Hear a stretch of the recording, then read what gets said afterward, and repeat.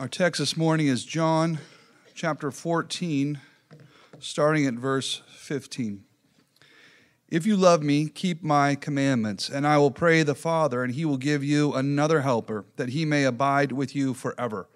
The Spirit of truth, whom the world cannot receive, because it neither sees him nor knows him, but you know him, for he dwells with you and will be in you. I will not leave you orphans, I will come to you. A little while longer, and the world will see me no more, but you will see me, because I live, you will live also. At that day you will know that I am in my Father, and you in me, and I in you. He who has my commandments and keeps them, it is he who loves me, and he who loves me will be loved by my Father. And I will love him and manifest myself to him. Judas, not Iscariot, said to him, Lord, how is it that you will manifest yourself to us and not to the world? Jesus answered and said to him, If anyone loves me, he will keep my word, and my Father will love him, and we will come to him and make our home with him. He who does not love me does not keep my words, and the word which you hear is not mine, but the Father's who sent me. These things I have spoken to you while being present with you, but the Helper, the Holy Spirit, whom the Father will send in my name, he will teach you all things and bring to your remembrance all things that I have said to you. Peace I leave with you. My peace I give to you, not as the world gives do I give to you. Let not your heart be troubled, neither let it be afraid. You have heard me say to you, I am going away and coming back to you. If you loved me, you would rejoice, because I said, I am going to the Father, for my Father is greater than I. And now I have told you before it comes, that when it does come to pass, you may believe. I will no longer talk much with you, for the ruler of this world is coming, and he has nothing in me. But that the world may know that I love the Father, and as the Father gave me commandment, so I do. Arise, let us go from here. Let us pray. Our Heavenly Father, we remember your servant Peter in the night that he stood on the waves with his eyes bouncing between the side of the waves and the side of his Savior. Father, we live at a time when the waves seem to be growing more and more turbulent. May we, by your great grace and the power of your Holy Spirit, fix our eyes on our Savior, that we might walk through this storm. As we come to your word now, please give us that supernatural grace to see your Son, and may that vision carry us through the week that lies ahead. We pray these things in the name of your Son, our Savior, and amen.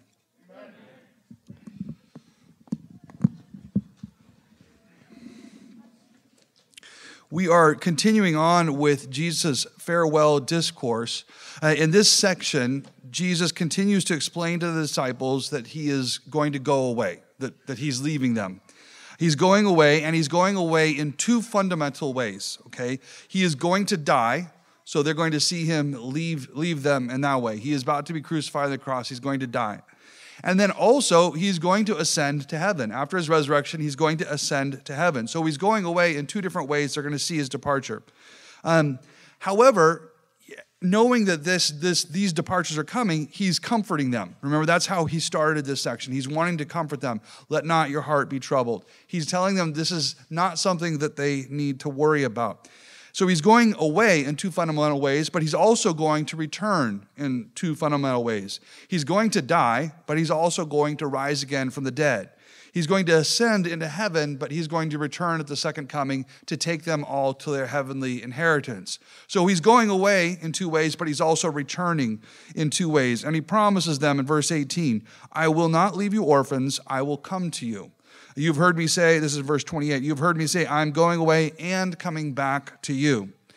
And he's telling them these things beforehand so that when these things happen, they will believe. Verse 29, and now I've told you before it comes, that when it does come to pass, you may believe. Remember, he said the same thing about at the end of chapter 13 with Judas's coming betrayal. He says, I'm telling you before this is going to happen so that when it happens, you will not be alarmed, but you will actually believe, because this is all a part of the plan. So his departure is going to concern them, obviously the death on the cross, but also his ascending to heaven will feel like they've lost something, but he's telling them, I'm coming back, and you're hearing about all this beforehand so you can have confidence I know what's actually going on. He will go away, but he will return. This is why he could start his farewell discourse with the exhortation, let not your heart be troubled, back in chapter 14, verse 1. Let not your heart be troubled. You believe in God, believe also in me. I'm going away, but there's good news, I'm coming back.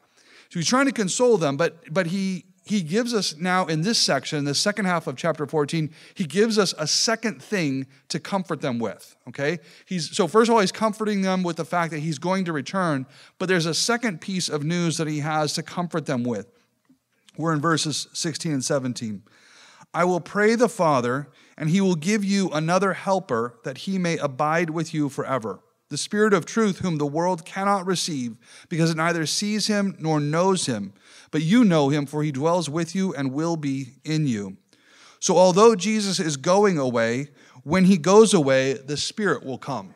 And this is good news. The fact that the Spirit is coming is good news, and it's worth Jesus going away so that the Spirit can come. And we learn a few things about the Spirit in this section, and we're kind of just jumping all around in the second half of chapter 14 to put all of this together. But first of all, in verse 16, let me read that just one more time. I will pray the Father, and he will give you another helper, that he may abide with you forever. We learn that the Spirit is sent to us by the Father and the Son. In theological language, we'll say that the Son is begotten by the Father and that the Spirit proceeds from the Father and the Son. So we have three persons, the Father, the Son, and the Holy Ghost. And we know that they are one God, but they are three distinct persons because they do three distinct things. The Son is begotten, the Father begets, the Spirit proceeds from the Father and the Son. And the Father and the Son basically breathe the Spirit. I think in theological terminology, we say they spirate. They breathe the Spirit so that the Spirit can proceed from them. So they're distinct. We know that they have distinct actions, and yet they're one God. So we say that the Spirit proceeds from the Father and the Son, and it's a joint action of the Father and the Son together. And the name for the Spirit in both in Greek and in Hebrew, pneuma in Greek and ruach in Hebrew, both refer to breath or wind. Okay, it's this wind or this breath that comes from the Father and the Son. So the Son is begotten, whereas the Spirit is breathed by the Father and the Son together. So you start to get the sense of what the Spirit is like as it describes the Spirit there. And then in verse 17, so he says, I'm sending the Spirit of truth, whom the world cannot receive because it neither sees him nor knows him. But you know him, for he dwells with you and will be in you. So here we learn that the Spirit, even though the Spirit is the Spirit of truth, cannot be received by the world, cannot be seen by the world, cannot be known by the world. And it's funny because we like to think of ourselves as naturally drawn to the truth, right? If it's true, then we can all see it and we'll all be drawn to it. But the truth is, in our sinful state, we are actually hostile to the truth. In our sinful state, the truth can be right there and we have a hard time acknowledging it, seeing it, receiving it. You probably have experienced this if you're a parent and you've ever caught a child red-handed in the middle of their sin. And the evidence of the sin is all around them, but they just try to pretend it away. They won't acknowledge it. They won't see it. I'm remembering, the child will remain nameless, but we had a child who had a problem with illustrating constellations with a Sharpie on the pillows. And pillows, sheets, everywhere, but pillows were the favorite. And it would be this elaborate drawing of a constellation with the name of the constellation, Big Dipper, North Star, illustrated, all with a Sharpie, and frequently the child's name signing the work. And you would come in and you'd be like, you look at it and you say, did you do this? I don't know. I don't know how it got there. And they could not acknowledge that it was actually just right there in front of them, even though the name was on it. And that's how we are in our sin. The truth can be right in front of you, but because the truth convicts, because the truth condemns, we have a hard time acknowledging it, receiving it, confessing it, admitting it, that it's true. When you're guilty, the truth becomes something that you can't receive, and the Spirit of truth is not received by those that are living in disobedience. He says the Spirit comes, but the world, it's going to have this unique effect on those that are living by faith in Christ Jesus and in his righteousness. The Spirit will have this unique effect on them, but on those that are outside of Christ, it's almost imperceptible. They can't receive it. They can't know it.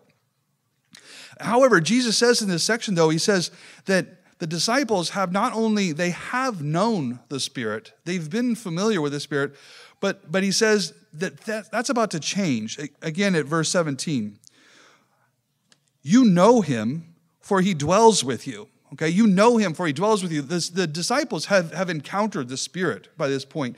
But Jesus says that their relationship with the Spirit is about to change.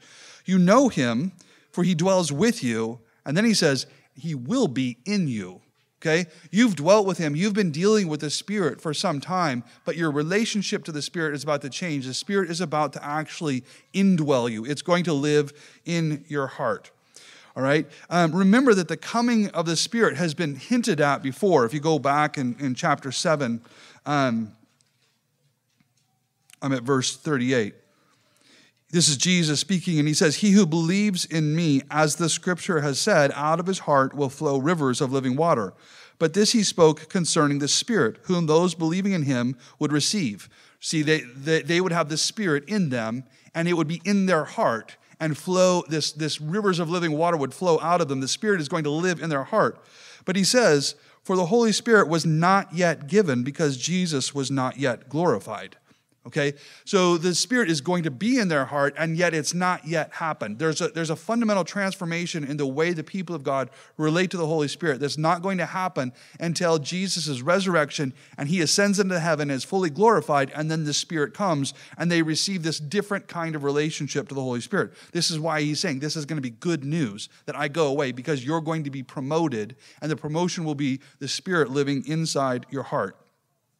So this means that the Spirit was present all along. They had known the Spirit. They had witnessed the works of the Spirit. They themselves, if we remember in Luke chapter 10, it says that Jesus sends out his disciples and he gives them special power to go out and actually heal the sick, to cast out demons. And they're doing all of this by the power of the Holy Spirit. So it's not like they haven't seen God's miraculous work through the Holy Spirit. They've seen it, and they've experienced it as the ones who are actually casting out the demons and healing people by the power of the Holy Spirit. So they know of the power of the Holy Spirit, but there is something different, something unique that he is saying is still to come. And if you think about it, when they were casting out those demons, it's likely that Judas was in that number, going out and doing that. But he was not tasting, he was not experiencing the indwelling of the Spirit. Jesus said that this is going to change. Verse 17, you know him, for he dwells with you, and he will be in you. He will be inside of you. In the Old Testament, remember that when the tabernacle was completed, in Exodus 40, the tabernacle, the building of the tabernacle has just been completed. You've got this long description of how you're supposed to build the tabernacle. They assemble the whole thing, and it's time to start worshiping there. And in Exodus chapter 40, verse 34, then the cloud covered the tabernacle of meeting, and the glory of the Lord filled the tabernacle. They had this large tent, this tabernacle that was their temple. It was how they worshiped God. They assembled it, and then to inaugurate it and to begin worshiping there, a cloud descends upon it, and the glory fills the tabernacle. All right, God descends on the tabernacle and fills it, and that makes the tabernacle the place where you can worship God. Same thing happens with the temple, and the temple is the place where you can come and worship God. But Jesus says so this is where you go to meet with God. But after the resurrection of Jesus, we see that the Spirit then descends and dwells in the hearts of believers. So what happened there at the end of Exodus is what Jesus is saying is going to happen to you. You used to have this tabernacle that you would all go to worship God, and the Spirit descended on it. But he says now that Spirit is going to actually descend on you and dwell in your hearts. This is why Paul can say in 1 Corinthians 3, verse 16, do you not know that you are the temple of God, and that the Spirit of God dwells in you? So all through the Old Testament, we constantly refer to the temple, the tabernacle, as where God dwells. And that changes with Jesus' ascension and the coming of the Holy Spirit, where God now dwells in the hearts of believers. And it's really kind of cool if you think about the imagery and the transition that happens there, because remember, we've been talking about all of the pilgrimages that have to happen throughout the Old Testament up to the time of Jesus, where everybody has to travel to get to Jerusalem to come and worship at the temple, because that's where the Spirit is. That's where God dwells. And everybody has to stream to come to worship him.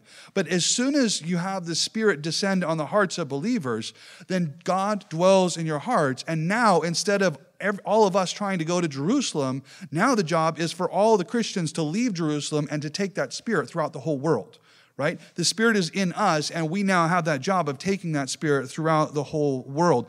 The pilgrimage is reversed. We're not going to Jerusalem. We go to the rest of the world.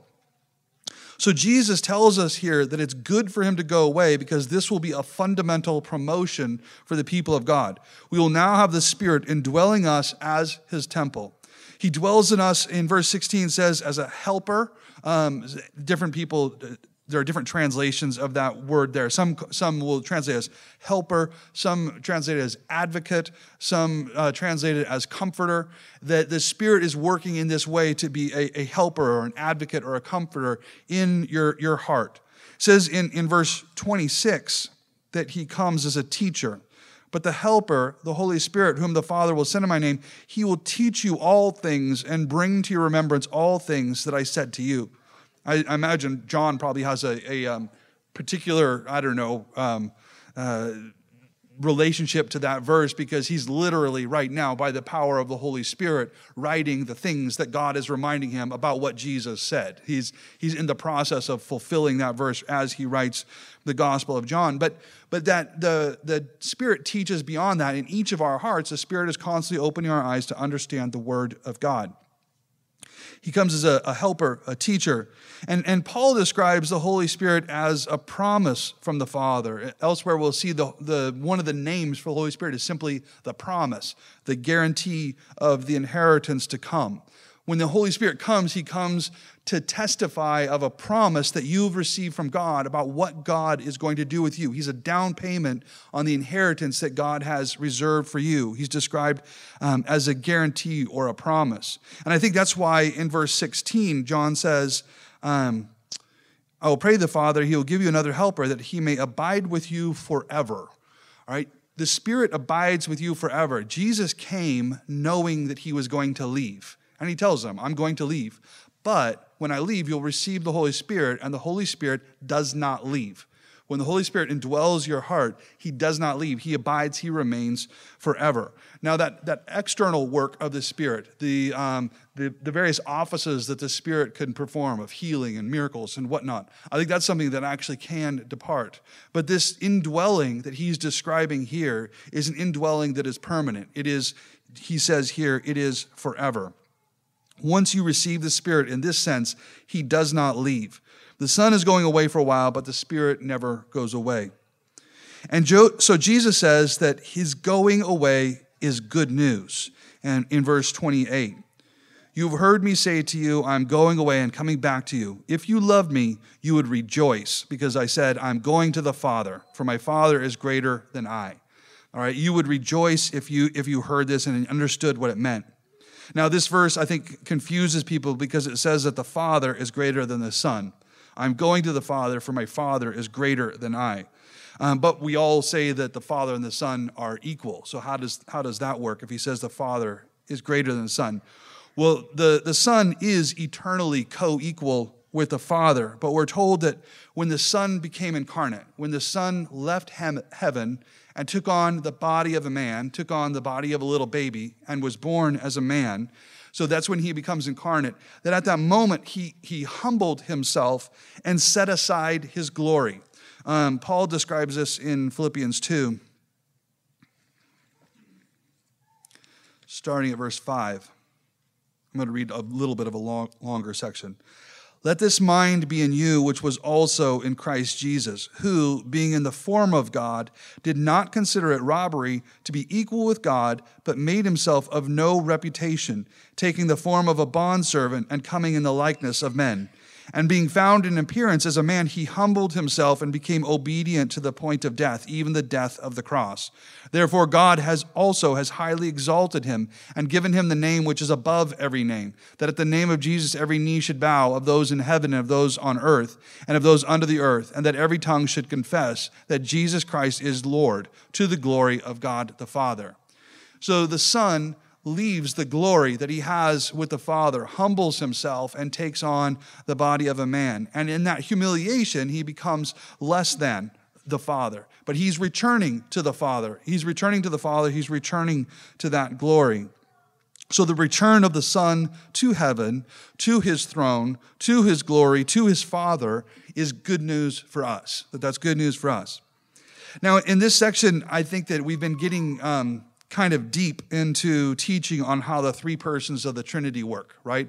We've walked through a couple of really careful, sort of theologically precise ways of describing the Father, the Son, the Holy Spirit. The Son is begotten. The Spirit proceeds from the Father and the Son. They are co-equal, but the Son empties himself of his glory to come down to earth and humiliates himself. That's referred to in theology as kenosis, this doctrine that he empties himself to come down. So there's all this precise definitions about how the Trinity works and how the three persons of the Trinity work together.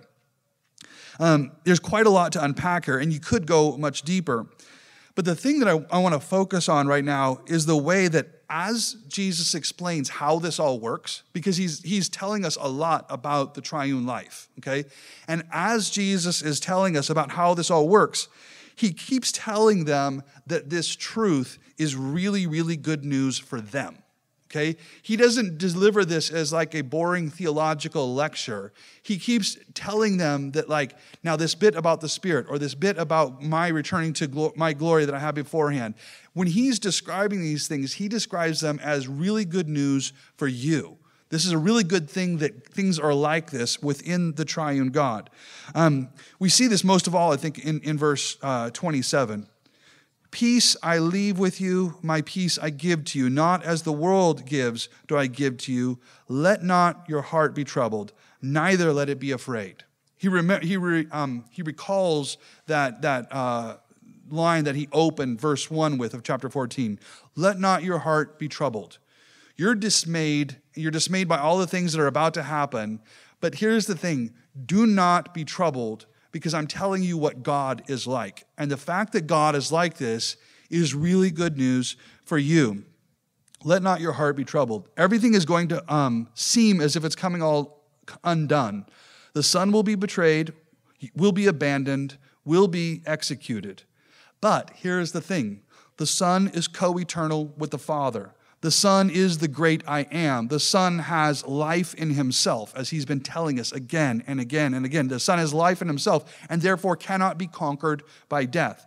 The Son will return to the Father to the glory that he had before all of creation. And the Father and the Son will send their Spirit to indwell our hearts and guide us in all truth, just as he dwelt in the tabernacle and led the Israelites out of Egypt. This is all good news, the way the Trinity works. God, and so here is my point here. God did not just have a plan for how to get us out of our state of being lost in our sin. He did not just have a plan.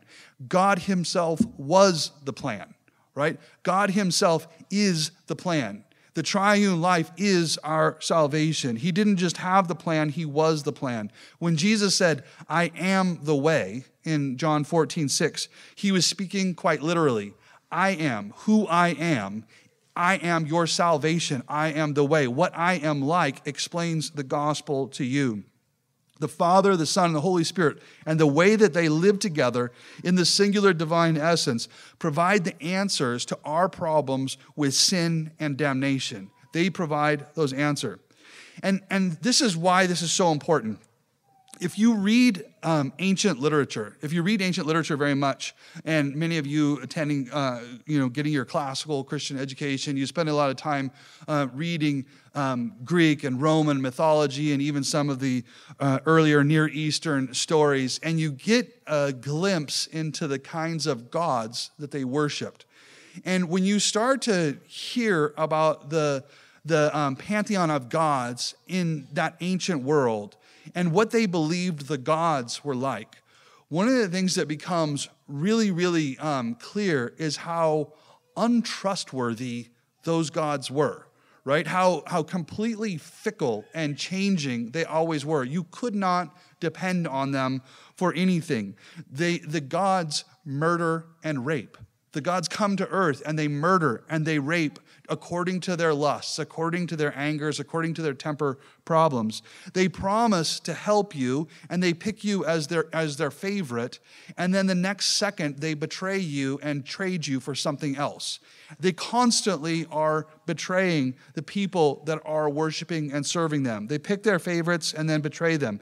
The gods are not to be trusted because anytime you have a relationship with one of the gods, that relationship is based on what pleases that God for this moment, okay? And that feeling, that relationship you have can change in just a moment because the gods are fickle, all right? But the thing that is so striking about our God is how fixed and immovable and permanent and eternal he is. He is the one who is from before all creation, who is not moved by anything. He is fixed and he is permanent and he is always settled. God's decisions are not the result of fickle and ever-shifting feelings. They are the revelation of what he is like, eternal and unchanging. His decisions, his actions reveal this steadfastness of his character. He is the triune God, and I would say this is why we tend to get finicky about our doctrine of God. Like when people are saying, "Ooh, you got to be careful about that. That's heresy." You know, when you describe the Trinity in that way, that's getting that's getting into you're getting kind of off the path when you say that. And sometimes it can feel like people who are drawn to Christian theology are being overly finicky, and sometimes they can be, but it is worth guarding these truths very carefully. Like when we talk about how the Father and the Son and the Holy Spirit work together, it's important that you guard those things carefully because we're revealing what God is like. And in revealing what God is like, we're revealing how our salvation works and how our relationship to him works. There's a reason why, for instance, we have a bit of an open door to Roman Catholicism, but not to Mormonism, right? Catholics agree with our understanding of who God is and the description of the triune life. They are with us on that, and they have an orthodox doctrine of the Trinity. The Mormon conception of the Trinity is completely man-made. They're not describing, when they describe the Father, the Son, and the Holy Spirit, they're not describing the God of the Bible. It's a man-made pantheon of gods. That's why we draw this hard distinction between the two. And sometimes it can feel rough because you feel like, but Mormons can be nice. They can be sweet. But it's really important to be precise about this because if you give way on your doctrine of the Trinity, everything starts to fall apart after that. We know that in this life, this triune life, we like to think that, we know in our lives, not the triune life, and we know that in our lives, we like to think that there are certain actions that are supposed to always be consistent with who someone is, okay? In this life, we think of people in certain offices, and we like to think of them always have actions that are consistent with that office. So, for instance, we like to think that a mother always has perfect and unconditional love for her children. Right? If you say, a mother's love, right? That's the sort of thing that you could have on a poster with a basket of kittens, and it just sounds so tender and warm and affectionate. A mother's love, because a mother is always supposed to have this unconditional love for her children. We know that in the real life, there are plenty of mothers who are terrible to their children. There are mothers who are inconsistent with the office that God has put them in. There are mothers who despise their children, who mistreat their children. There are mothers who murder their children. And so even though we have this idea of what motherhood should look like, we know that the office doesn't always line up with the person who's in it. Or or we like to think that veterans, that military veterans will always serve with a pure, noble, and unimpeachable loyalty for their nation, ready in 1 second to make the great sacrifice for our safety, right? We have a real sort of like our veterans, and we always want to say thank you for your service.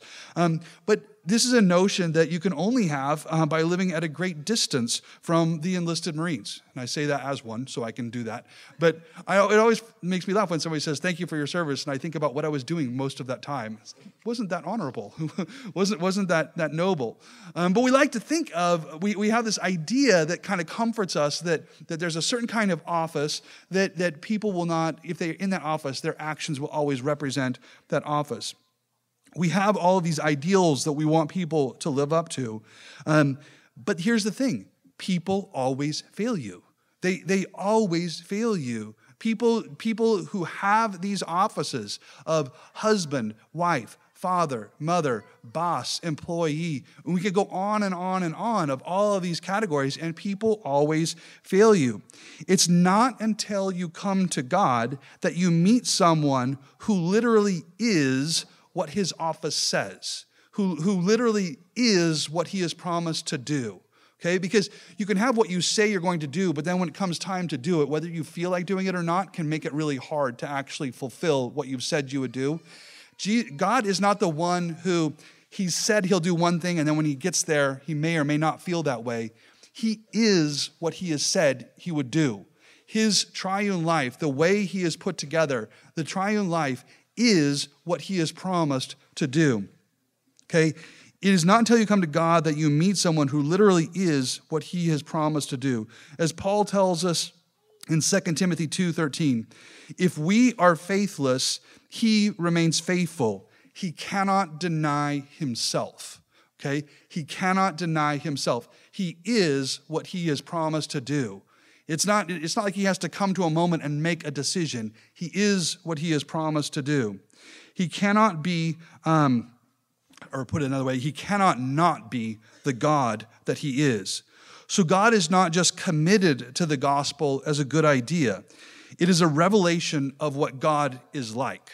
And that's why when Jesus is sitting here saying, listen, you're going to see the Trinity unfold in front of you. You will see me, who has come from the Father, return to the Father. You will see the Spirit proceed from the Father and the Son to you and indwell your hearts. You're going to see the Trinity unfold before you. And that's why he says, let not your heart be troubled. Take peace, have peace, take comfort, because this is all good news for you. This is all the unfolding of the gospel for you. It's interesting if you think about the way we begin our service, where we say peace to you, but it's not just peace to you, it's peace from the Father, the Son, and the Holy Ghost. It's a triune peace that you receive. It's a triune baptism that you receive, because this is the promise of the gospel. So in verse 27, peace I leave with you, my peace I give to you, not as the world gives, do I give to you. Let not your heart be troubled, neither let it be afraid. The world gives, and the world takes it right back. The world gives, the world changes its mind. The world gives and then turns out didn't put any money in the account that they wrote the check for. The world betrays you all the time. But Jesus says, I'm not giving the way the world gives because this is just who I am. I can't not be this. So let not your heart be troubled. He started with this exhortation in verse 1. Let not your heart be troubled. And he returns to it here. Do not be troubled. The peace of God is given to you, and it is not given as the world gives it, temporary, fleeting, fickle, duplicitous, given with ulterior and self-serving motivations. No, God gives his peace as a revelation of who he is, and who he cannot help but be. You have his perfect Son, revealed to you as the risen and conquering Savior, sitting at the right hand of his eternal Father. And he's not just revealed to you as a distant king, he is revealed indwelling your heart, present in your heart. And that Spirit that once hovered over the tabernacle in a cloud of smoke and fire is now in your heart as a permanent testimony of God's claim on you.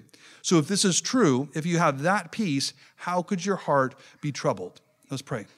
Our Heavenly Father, we thank you for the pouring out of your Holy Spirit. We see that this is something that comes from you, that is initiated by you, that is merited only by the perfect righteousness of your Son.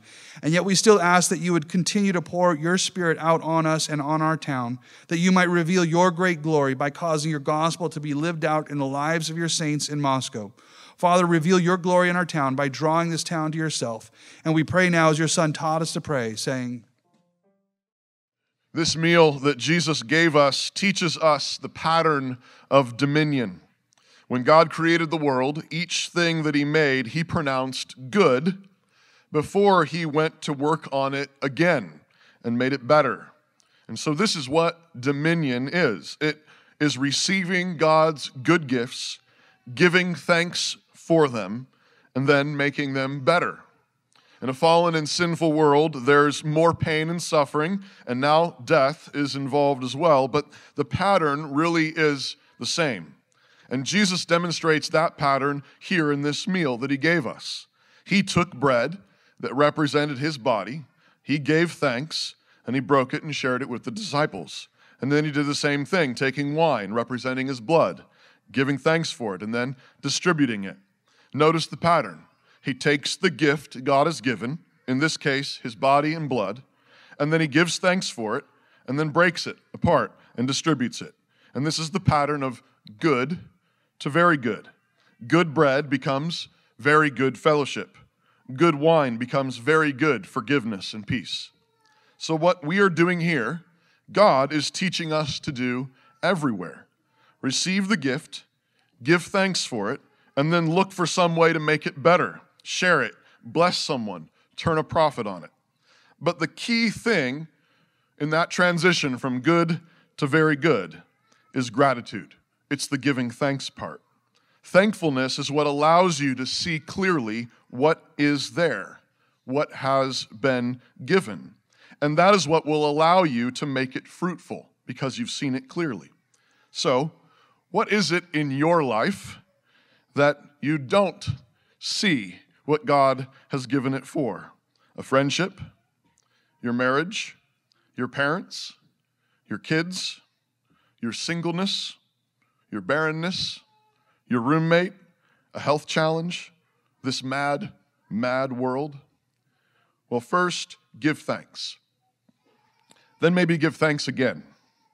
Keep giving thanks until you see what it is, until you see that God has given it to you, until you see how to make it fruitful, how to share it. And don't miss the fact that this is what God is doing to you. He has taken hold of you. He has rejoiced over you in his Son, and now he's breaking you apart. Now he's remaking you in order to make you very good, in order to make you fruitful. So come and welcome to Jesus Christ. In the night in which he was betrayed, he took bread and gave thanks. So let's give thanks. Our God and Father, thank you that you have taken hold of us in your Son and you have rejoiced over us. Thank you for the body of Jesus that was broken for us, the blood that was spilled for us, so that we might become fruitful in him. And so we give you thanks. In Jesus' name, amen. You've heard this morning the good news that God, all that he does is always who he is.